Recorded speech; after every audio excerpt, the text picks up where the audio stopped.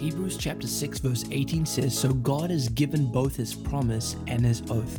These two things are unchangeable because it's impossible for God to lie." I love that verse because God never lies.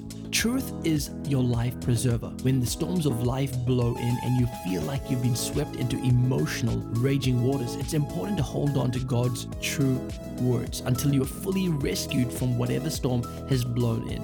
My friend, do not stop believing, trusting Him and His true words until you are living in the fullness of freedom. Your words, your self-talk, your everyday thoughts really matter.